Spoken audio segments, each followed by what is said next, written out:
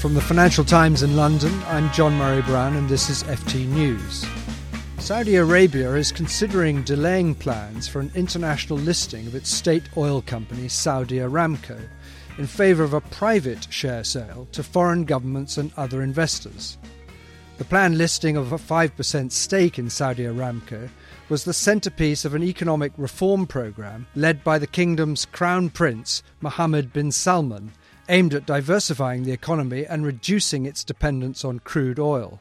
So why is the kingdom now reconsidering this move? Here with me to discuss this is the FT's oil and gas correspondent, Anjali Raval, and Alan Livesey, a Lex writer. Anjali, first of all, you helped break the story. What kind of a share sale is Saudi Arabia now considering as an alternative to an international listing? So after more than a year of trying to figure out how to do an international stock exchange listing, for example, in London or New York, it's now emerged that the company and its advisors are looking at effectively a private sale to sovereign wealth funds and potentially other institutional investors alongside a domestic listing on the Saudi Tadawul exchange. I mean, they could still do an international listing, but we've been told that it would be a lot later than 2018, which is the initial plan. And will this have implications for the amount of information they will have to disclose, the reserve levels and that sort of thing, which obviously investors will be very interested to see? Part of the reason for the turnaround is that there were concerns about how feasible any international listing would be, and they just need more time to, as you say, try and prepare the company to disclose information on things like their reserves and their financials. But also, if they did want to do an international listing, they would have to be prepared for whatever listing requirements there would be, for example, in London or New York. New York has new rules which mean that the families of the victims of 9/11 can actually sue Saudi Arabia.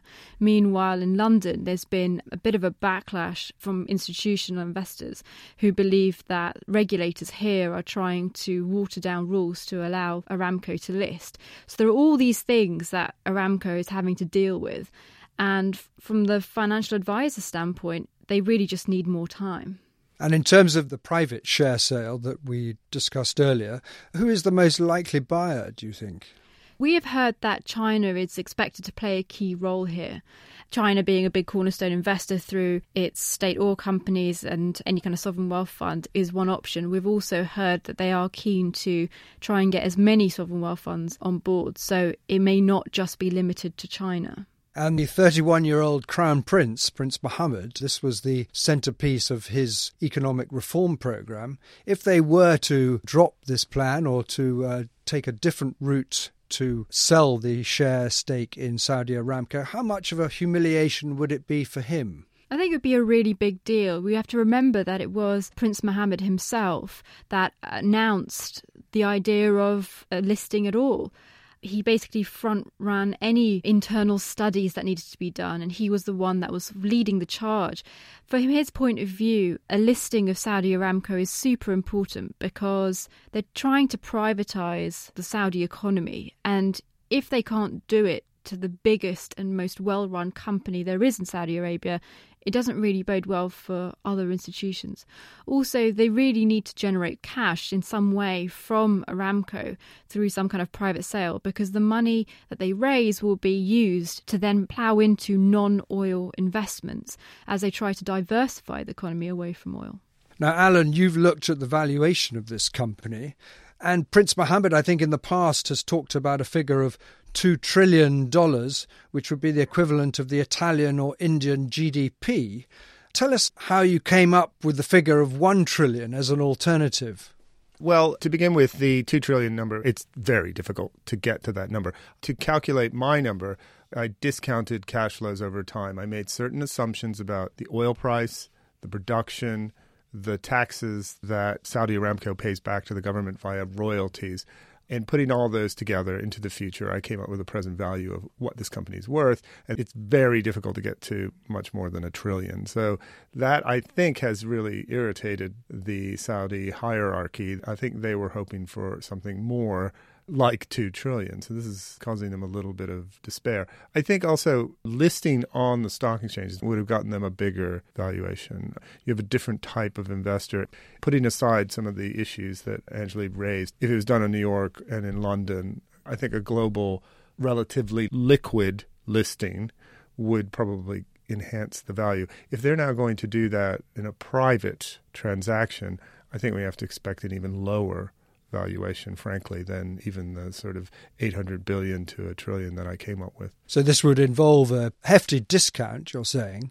I think so, because it would be private, and you really are dealing with possibly only 1, 2, maybe 3 sovereign wealth buyers, right, Angela? So already numbers are out there. They can do their numbers. Why should they be the cornerstone investor for a really high valuation?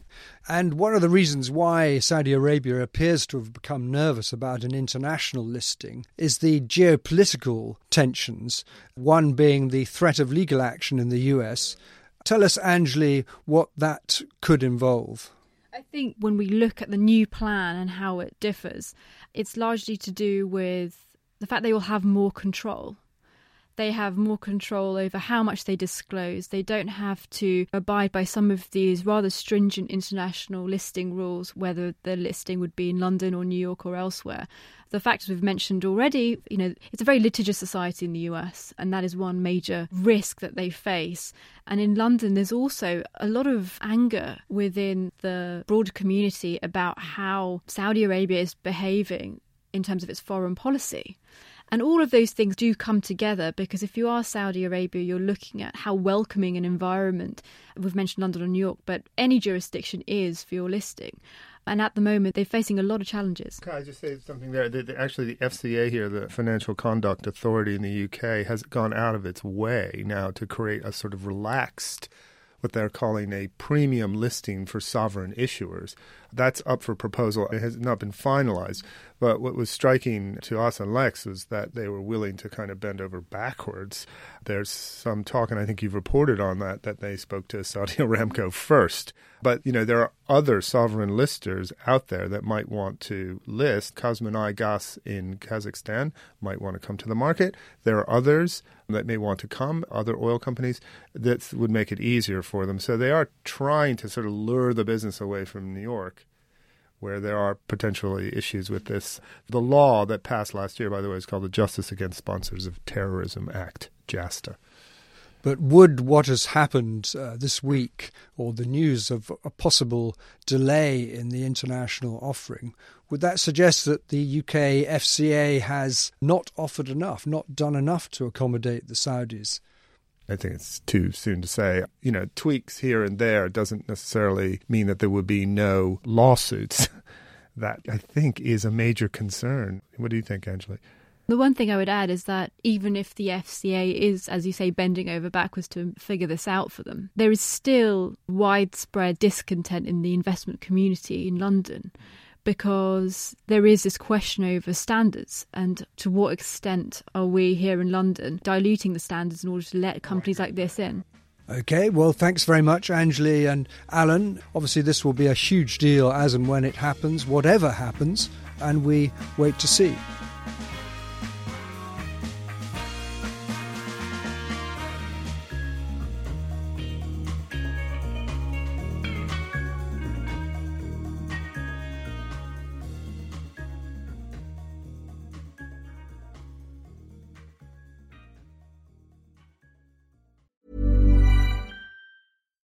Botox Cosmetic, out of botulinum toxin A, FDA approved for over 20 years. So, talk to your specialist to see if Botox Cosmetic is right for you. For full prescribing information, including boxed warning, visit BotoxCosmetic.com or call 877-351-0300. Remember to ask for Botox Cosmetic by name. To see for yourself and learn more, visit BotoxCosmetic.com. That's BotoxCosmetic.com.